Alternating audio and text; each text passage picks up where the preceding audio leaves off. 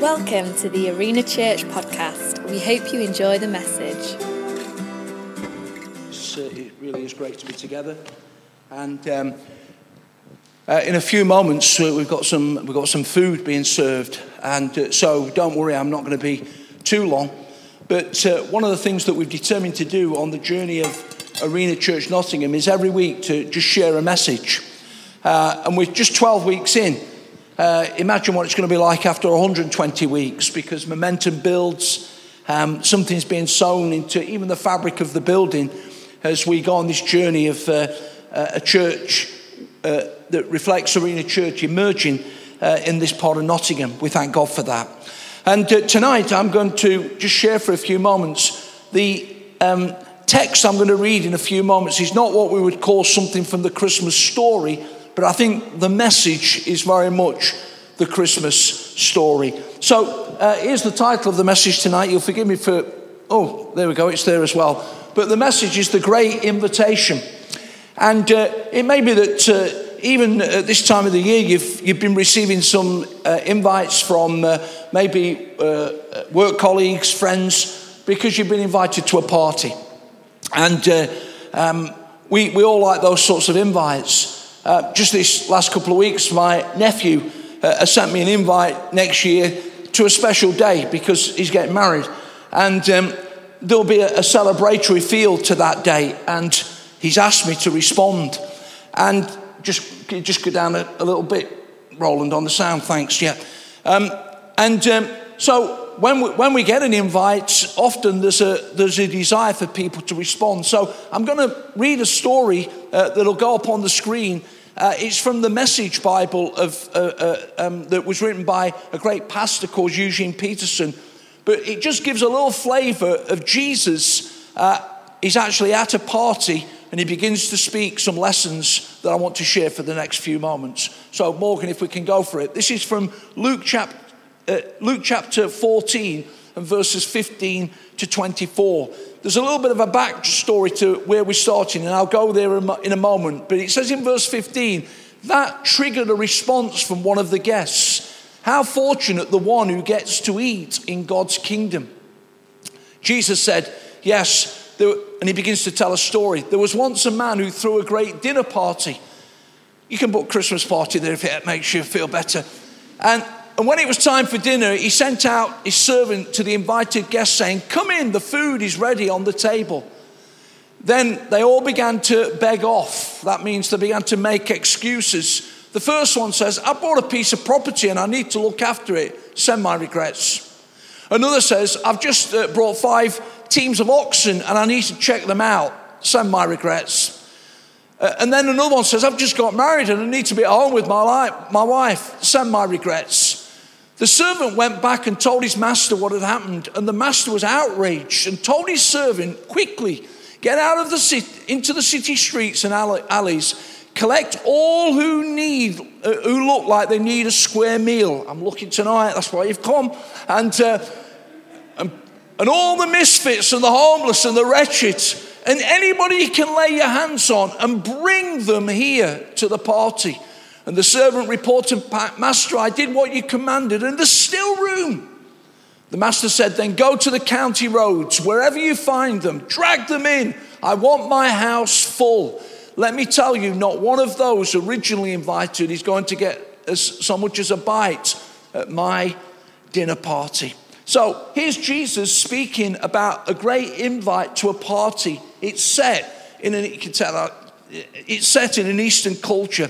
So very briefly, let me just give you a little backdrop to what was taking place here. Firstly, in the verses previous to that in Luke 14, which we don't have time to read about, it says that Jesus was at the house of a top leader of the Pharisees. The Pharisees were the ruling Jewish council of the day of Jesus.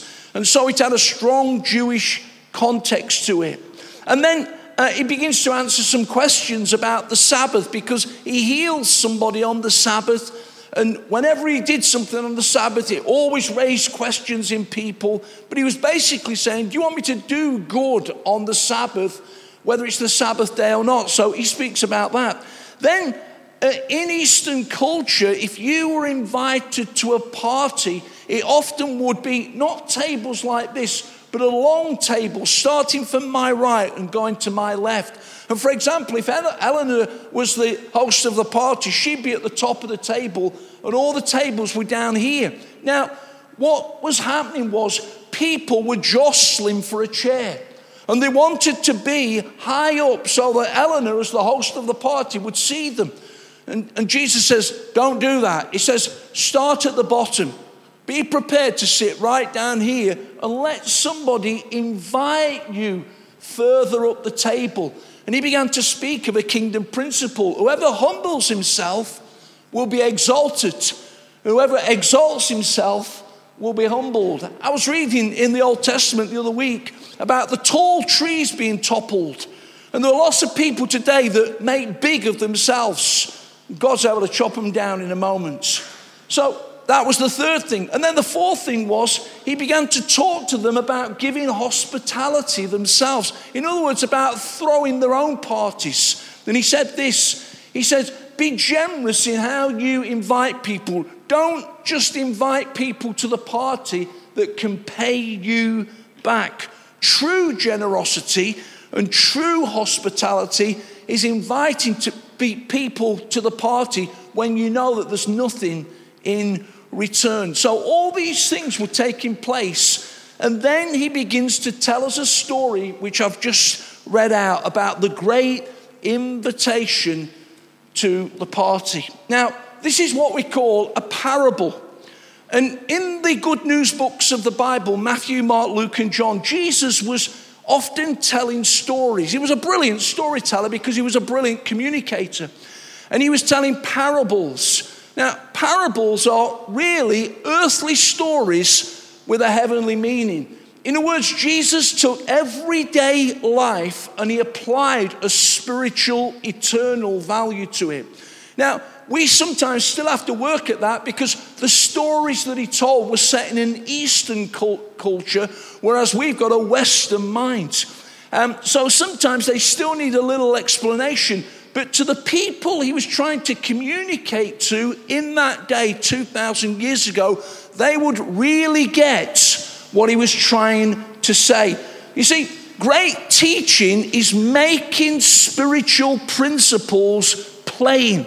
Great teaching is not somebody stood up here tonight talking like me and you going home saying, I didn't have a clue what that bloke was talking about. That is not good teaching. That is not good communication. And I have come across people at times that have taught the Bible and they're glad when they complicate it and they're glad when nobody understands what they're on about because they think that's good. That's not good. That's bad. That's bad. Good communication makes the Bible plain. And Jesus was passionate about making the Bible, or rather the words of the kingdom, the Bible, of course, not yet then framed, easy for people to understand. That's why it said in the Bible that the common people heard him gladly. That's why in the Christmas story, we've not only got the sophisticates from the east, the wise men, but we've got the working class blokes on the hillside, the shepherds, eking out a living. And Jesus is always, as Jonathan said earlier, across every strata of society. Students and grandparents, people on their own and people setting families, all different age groups. He loves every one of us. So the danger of a story that Jesus tells is that rather than just taking it for face value, we sometimes try and overinterpret what he's trying to say. But I think there's 3 or 4 things that we can safely say about the story tonight. Number one, the master of the banquet in terms of the invite was God. He's giving out an invite to all people. Number 2, the banquet speaks of the kingdom of God, the rule of God. And the kingdom of God is full of colour and verve and blessing and dynamism. Number 3, the initial invite speaks of his own people. As I said, it was a very Jewish context that he found himself in. And he says in John 1 and verse 11 that he came to his own and his own did not receive him. And that's still the issue today, that the Jewish nation generally, we understand there's people that love Jesus, but they still refuse to accept Jesus as Messiah, even all these years later. And number 4, he widens the scope of the invite to go out and invite all the people. In Acts chapter 10, which is a book near the beginning of the New Testament, at that point, the good news of Jesus was still predominantly just touching the Jewish mindset. In Acts 10, there was a man called Cornelius, who we call a Gentile, like us here.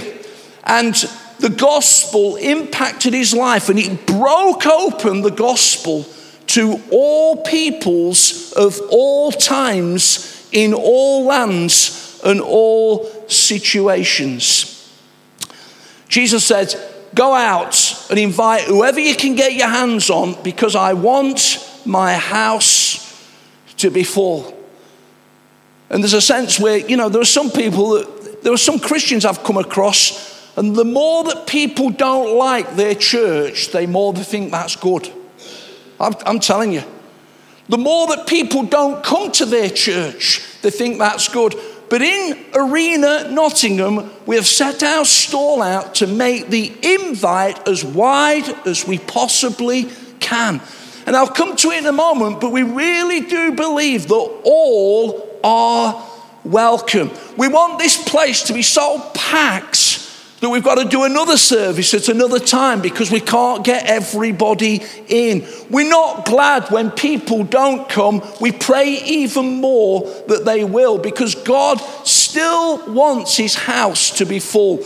God wants heaven to be filled with millions and millions and millions and millions of people that will worship him forever.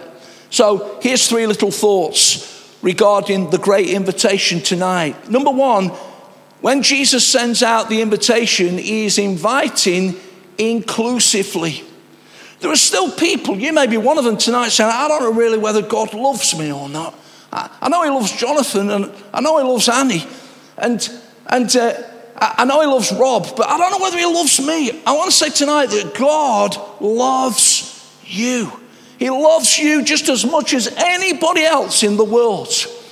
And he invites inclusively. Now, in this story, again, a little bit of the understanding of the Eastern value, because what would happen was the great invitation would go out regarding the day, but the person inviting people to the party would not give the time. And when they decided what time the party was going to start on the day, they would send their servant out, come on, we're ready, come to the party. And you saw what happens. The excuses began to arise. Again, in Eastern culture, for you initially to receive an invite and then to make an excuse and not go was a great insult. And so that was what was taking place. And here's the 3 excuses. I want to say that these 3 excuses crop up again and again and again and again. I've been doing ministry a long time, and these 3 things have cropped up again and again and again for people to say no to the invite of knowing Jesus and of coming to the party of the kingdom. Number 1, priority. Who comes first? Well, this guy says, I'm begging off. I've got my business to look after. Number 2, novelty. I've got some oxen and I need to see if they're okay. Now, I never cease to be amazed at what people put before God in terms of importance in their life. Let me take you to Weymouth on the Dorset coast a few years ago. We're on holiday. Nice town. If you've anybody ever been to Weymouth? Yeah. No, he's from round there. Yeah, from Portland. Yeah. So anyway, and it's a Sunday afternoon, and we're off church, and so we're wandering around the town, and all of a sudden there was this kerfuffle, and I'm sort of there, and we came across these crowd of people that were racing small speedboats. Now, when I say small, I mean model speedboats. Now, if you're into model speedboats and you race them, please don't get me afterwards and have an argument with me. That's not the point. But There was people there with great big rosettes from Wales. There were people that had come from Scotland. There were people that had come down. I says to Sharon, these people have travelled from all over the country on a Sunday to race these little model boats around a little pond. Novelty. If I said to them, did you go to church this morning? Church! I'm racing my boat. What else do you think I want to do with my life? And the reality is, today there's people crisscrossing the motorway for all sorts of different reasons. I'm not saying some of these things are wrong. I'm saying what's most important. And often people beg off the invite because there's something else that they're more interested in. Number 3, family. God loves families. God's placed people in families. God's got a heart for family. But this guy says, I'm not coming to the party. I've got my wife to look after. And the reality is, again, I've seen it over the years, where people, for some reason, have got wrapped up in a family relationship that stopped them saying no to the invite. Sad. But Jesus keeps inviting inclusively. Let me try and illustrate this. Next slide, Morgan. Because here's the 12 apostles that Jesus called. Matthew 10:2. It's an illustration of the inclusive invite. Simon called Peter, Andrew, James, John, Philip. Philip with one L. That means the Bible is inspired. Bartholomew, Thomas, Matthew, James, Thaddeus, Simon the Zealot, and Judas Iscariot.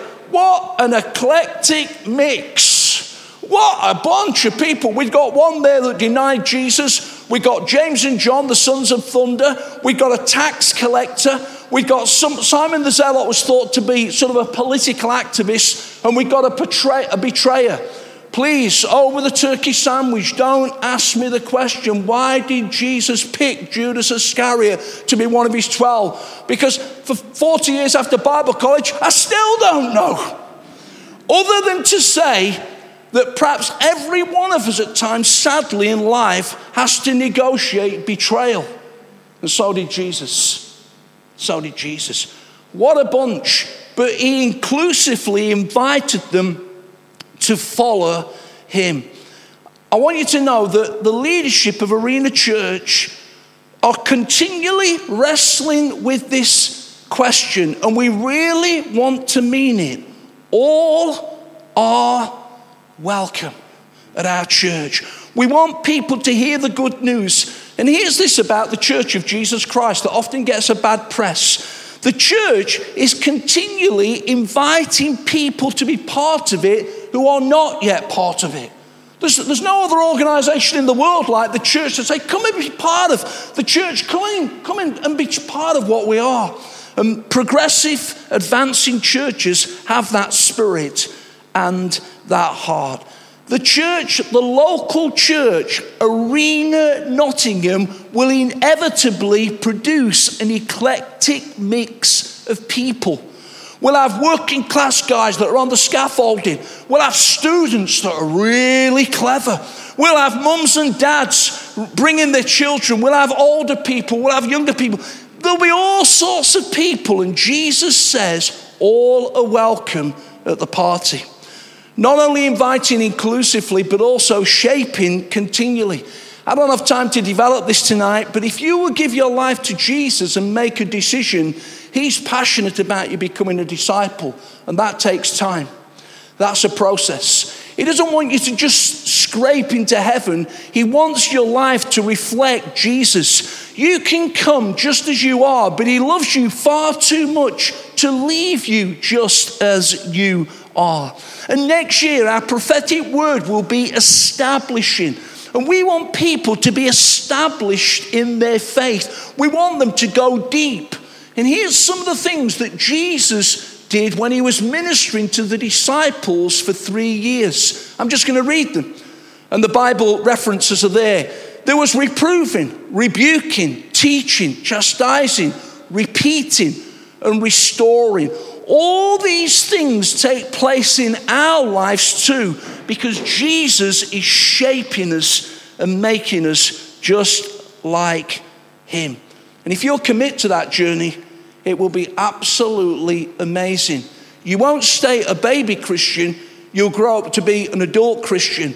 You'll need still to have a childlike faith, but you won't stay childish in the faith. Finally, as we respond to the great invitation, inviting inclusively, shaping continually, and thirdly, using amazingly.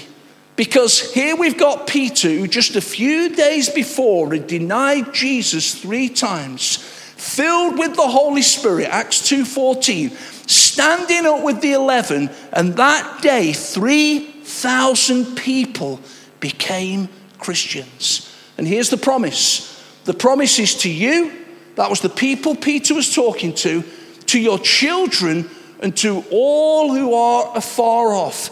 Jesus, through his messenger Peter, looked into Arena Church 2,000 years from then and says the promise is to you as well. You know, if you'll give your life to Jesus, he can use you in an amazing way. And let me give a couple of examples as I close. A week last Saturday, one of the greatest evangelists of recent times passed away.